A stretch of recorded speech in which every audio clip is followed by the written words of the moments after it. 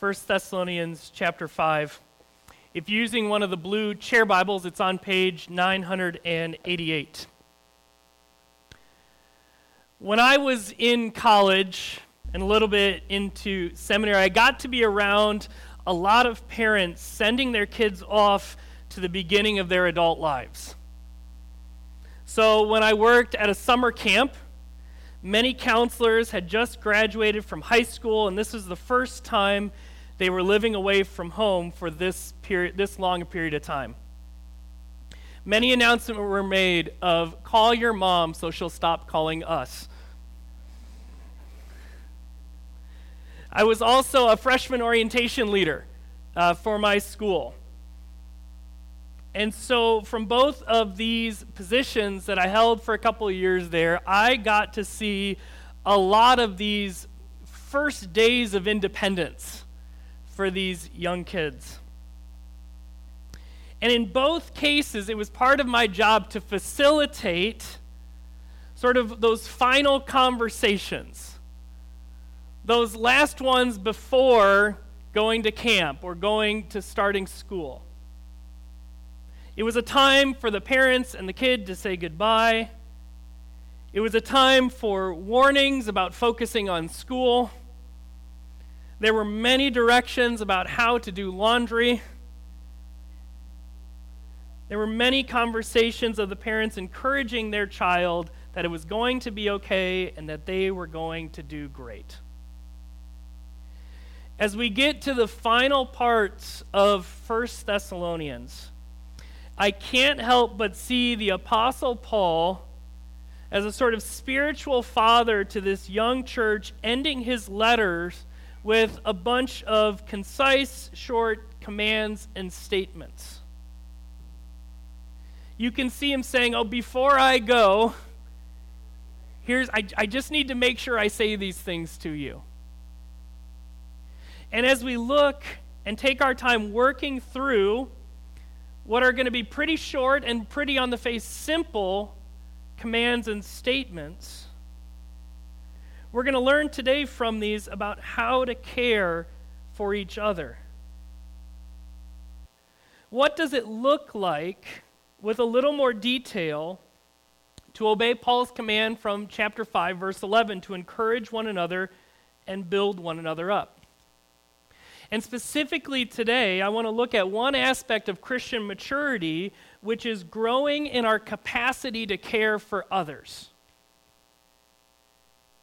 So what does it look like for you, for each individual in this congregation, to grow in our ability and capacity to care for each other?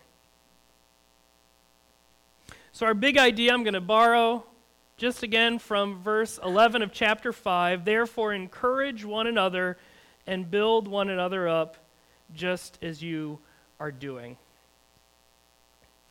To begin talking about the care we are to have for one another, Paul begins by speaking about the leaders that have care and responsibility over the Thessalonian church. So let's look at those who care for you in verses 12 and 13. Follow along as I read. We ask you, brothers, to respect those who labor among you and are over you in the Lord and admonish you, and to esteem them very highly in love because of their work. Be at peace among yourselves. Paul speaks to the members of the Thessalonian church on behalf of their leaders. On behalf of their elders, they are to respect and esteem those who serve in those parts of the church. They are to recognize and understand that God has given leaders to the church. You see there in verse 12, over you in the Lord. There is a leadership structure that is God approved, and those leaders are hard at work among the people. It needs to be said because often in our culture, any idea of structure or leadership structure, which might be called a hierarchy, is viewed as innately bad. And what we need to see here is that it is, yes, easy to abuse these structures, and you have as many examples as you have in your life of when this went wrong. But it is not an innate problem, because this is a God-approved structure for the good of his people. And there is to be a recognition of the burden of responsibility that leaders have in caring for and leading the church. And there is love that God's people are to have for their God-given leaders. In addition to this, I want us to notice the type of care that Paul chooses to highlight in this verse.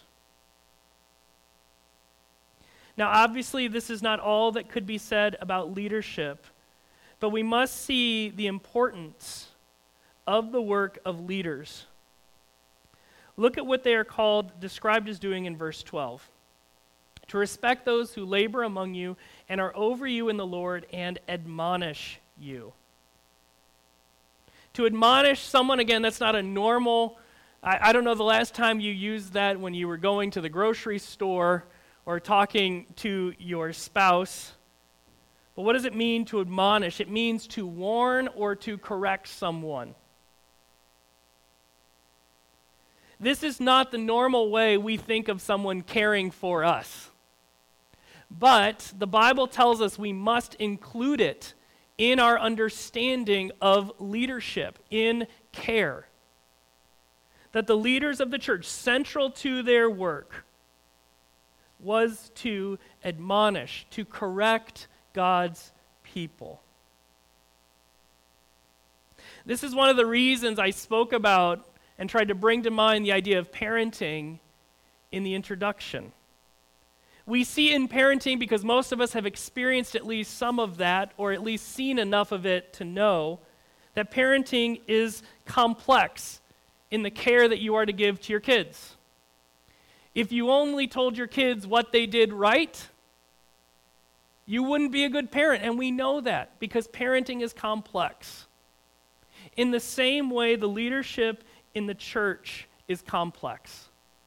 It includes encouragement, as we'll see a little bit later in the passage, but it also must include correction and admonishment. And we need a big enough understanding of the Bible to see that.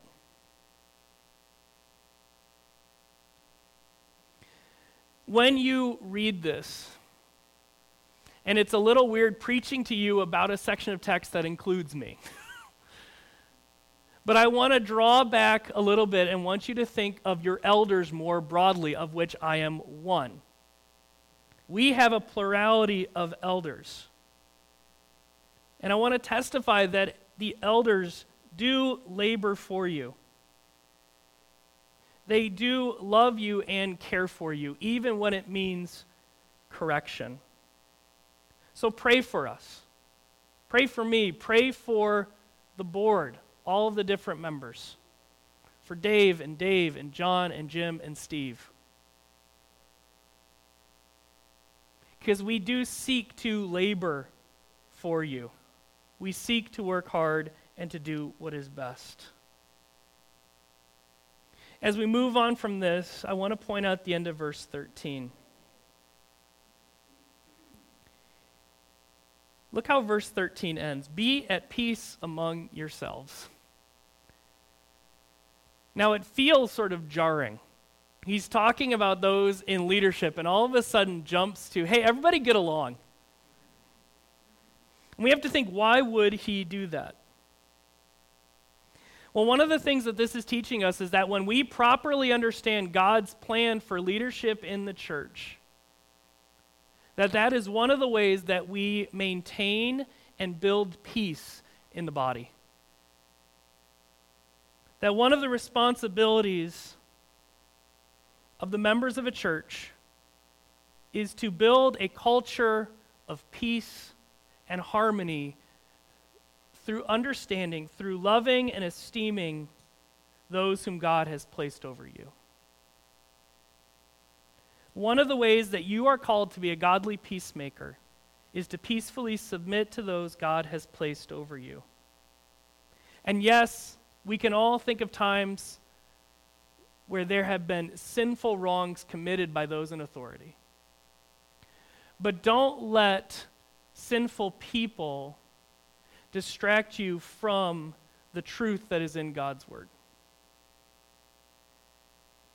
That when we esteem and respect those in authority over us, it is a way of building peace within the body of Christ. So beginning by looking at those who have care for us, I want to spend most of our time in verses 14 and 15 where we are going to see caring for others. And as we read this, I want you to have as your lens for this that this is something that all believers are called to do. One of the easiest ways you get into trouble is you relegate care to those in leadership. Right? And they're a part of this because, again, this includes everybody.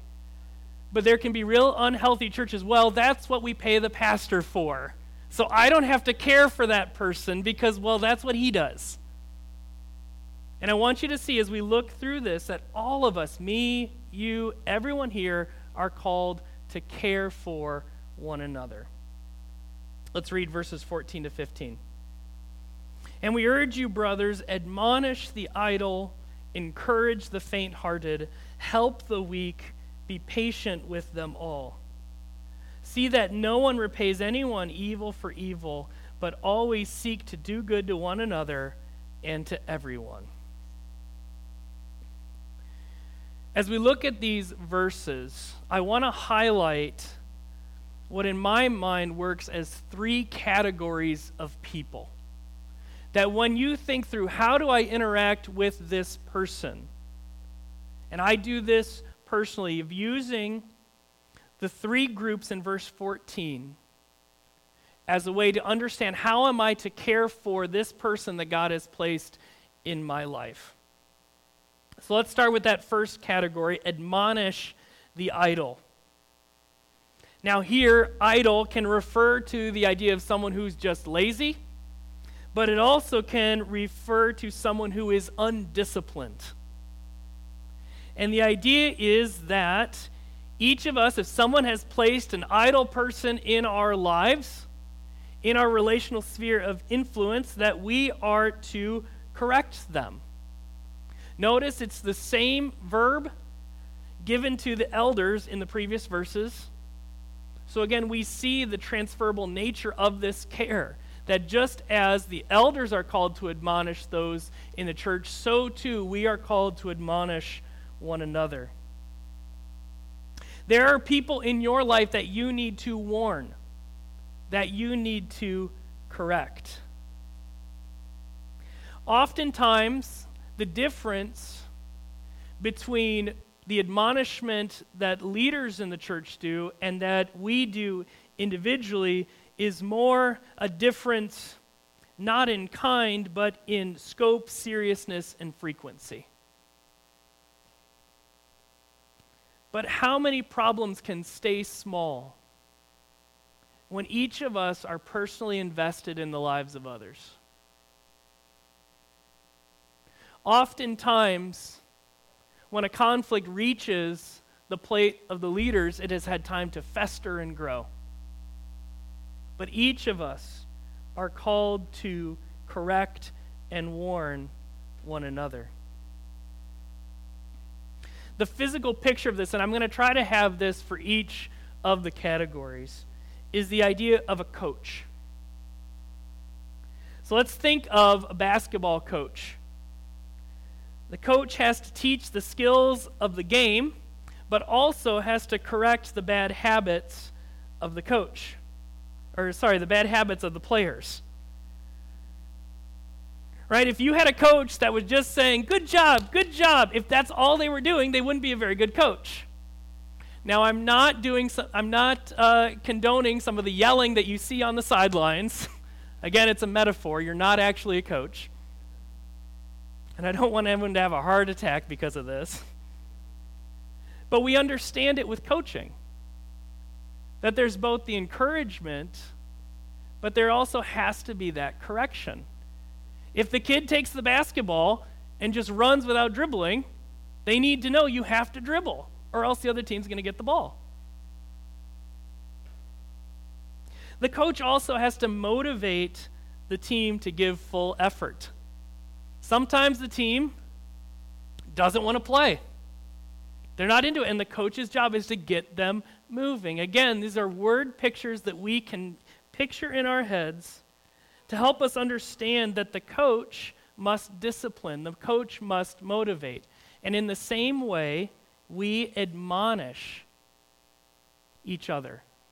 We warn and we correct so that our fellow brothers and sisters in Christ can grow in their faith and good works. Let's move to the second category in verse 14. Encourage the faint-hearted. Now, when we say faint-hearted here, one author puts it this way: those who were in danger of giving up. These are the people who are afraid, nervous, or have something that is holding them back. The idea is that it is an issue of being willing, not necessarily an issue of being able. There are those in our lives who know what they should do, and because it is new or it is difficult or whatever reason, they are timid and not sure they want to do it. Again, if admonishing the idle is the coach, here encouraging the faint-hearted is the nudge of a parent, sort of nudging the child to do what is new and what is perhaps difficult. You're not shoving the kid in. You're just giving them the nudge that they need.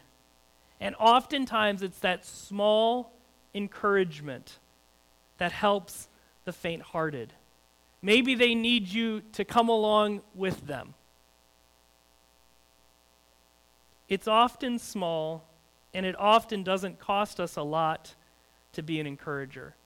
But this is one of the categories we have for one another. In my experience, many people are in this category. We know what we should do, but we're scared. Encourage one another. Maybe you encourage them with the words that you are confident that they can do that thing. Maybe you encourage them with saying, you know what? I know this is hard for you. Let me help you do it. But you're not doing it for them. We need to encourage one another. That just tips the scales so that we will do what God has called us to do. The third category there, help the weak. Again, if the idle is doing something wrong and the faint-hearted is scared but knows what they should do, here the weak refers to an issue of ability. That person is not able for whatever reason. In the context of the Bible, the weak can refer to someone who is physically in need or does not have the status to help themselves. So we think of a place like Zechariah chapter 7, verse 10, that lists the widows, the orphans, the immigrants, and the poor. Oftentimes they are the weak in that they are not able to do what they need to do for themselves. But the weak can also refer, in places like 1 Corinthians 8, to someone who is young and immature in their faith. And what are we to do for them? We are to help them. We are to serve them. The physical picture I have for this one, and I promise this is the last sports analogy today. Player gets injured on the court or on the field, right? Medic or medical professional goes out to them, and let's say they injured their knee, and what do? They put their arm over their shoulders and they help them walk out. That's the physical picture of what we are to do for each other. They are not able to get back to the sidelines to receive more medical care. They cannot walk there on their potentially broken knee.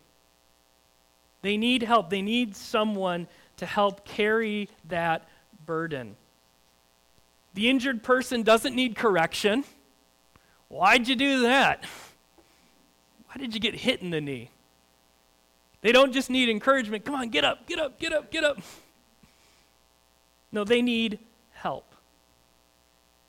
And for many of us, this is the hardest category because honestly, it's the most costly. There can be also difficulty when we don't know if a person needs help or if they need encouragement. And we need wisdom to know the difference. But what we must see is that all of us are called to the hard work of helping those who need help. Be quick to serve others. Be quick to serve in a way that can even be costly because it's right and it's good. Now, the next two commands that we see in verse 15, I think are sort of larger categories that help us do the three categories that we just talked about. So what do I need to help me admonish the idle, to encourage the faint-hearted, and to help the weak? Well, the first thing I need is patience. Look at the end of verse 14. Be patient with them all. So whether I'm correcting, whether I'm encouraging, or whether I'm helping, I need to be patient. When you're interacting with someone, let alone when you are serving someone else, you must have patience. Correction without patience is harsh and pushes people away. Help and encouragement without patience is short-lived and goes away quickly. Too often we want the quick fix, and rarely does the quick fix work. Patience with others is a true sign of Christian maturity because it affects so many aspects of our lives. So we need to be patient, not just with some, not just the ones that we like, but patient with them all. The second big category in verse 15 is I'm going to call do good to all. Look at verse 15. See that no one repays anyone evil for evil, but always seek to do good to one another and to everyone. Now again, the first part of 15 sort of sounds like it doesn't really fit with the rest of the verse. That's why I think if we start with the end of the verse, it makes more sense. In every interaction, we are to always seek to do good to one another and to everyone. Now, what does that include? First of all, it shows us that all of the actions of correction, encouraging, and helping are part of our call to do good to everyone. Secondly, when we correct, encourage, and help, we are leading others to do good to all. So we're helping them do what's right in their own lives. Thirdly, we must notice that when we are to do good to one another and to everyone, that in everything we are to do, whether it's interacting with one another, that's another believer, or to everyone, those are unbelievers, those in our community. But also, I want you to see the high standard here. I don't know if Facebook talks about this anymore, but they used to have a saying, do no evil. Now again, we can talk about that later for a while, but I want you to see the difference between not doing something wrong and the command here to do something good. It is easier not to harm than it is to actually do a positive good for someone. And here we have an obvious higher standard than Facebook. Don't just not do harm, do good to one another and to everyone. Our faith is an active faith of good works, not just to the people we like, not just to the people we want to, but to each other and to those outside the faith. A couple points of application as we close this morning.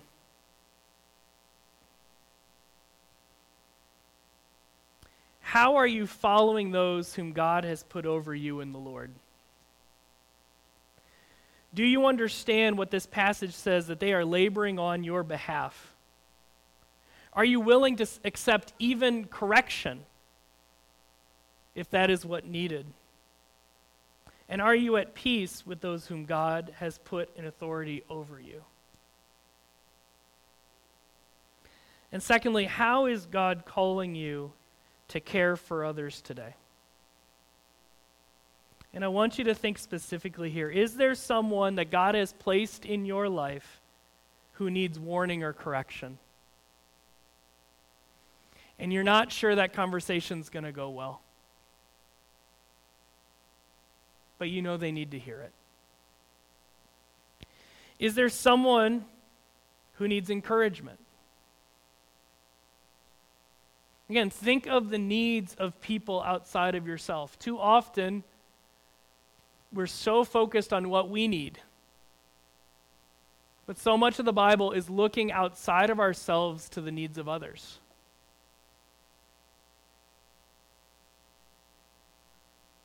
And is there someone who needs help? And this is a hard one. This is the costly one. Is there someone whom God has placed in your life that you need to help carry their burden, even though it's a heavy burden? And again, all of us are called to this. Don't think, well, who should help them? You think, who can I help? Again, that's easier to think, man, that person should really help that person. And there's a time for that. There's a time to say, hey, could you help this person because I don't know how to help them? Yeah. But part of believing in a sovereign God is understanding that God has sovereignly placed people in your life that you are called to serve. And in all of this, be patient with all. Do good to all. And care for one another. This is not just the jobs of the leaders of a church. It's not just the job of those who are talented and good at a lot of things.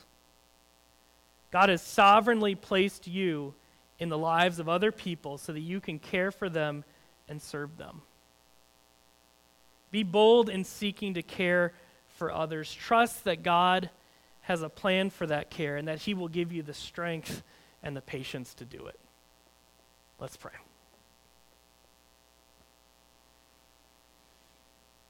Father God, as we hear from your word how we are to care for others, that you would be putting a name or a face on our hearts right now.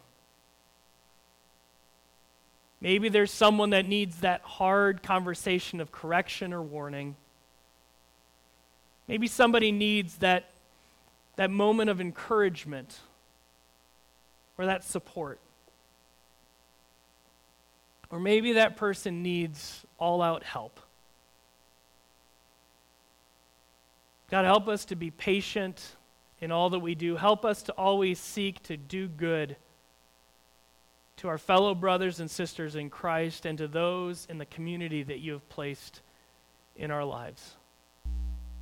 God, that you would grow us in our capacity to care for one another.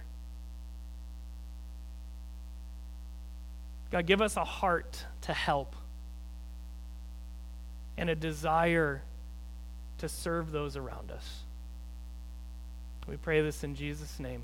Amen.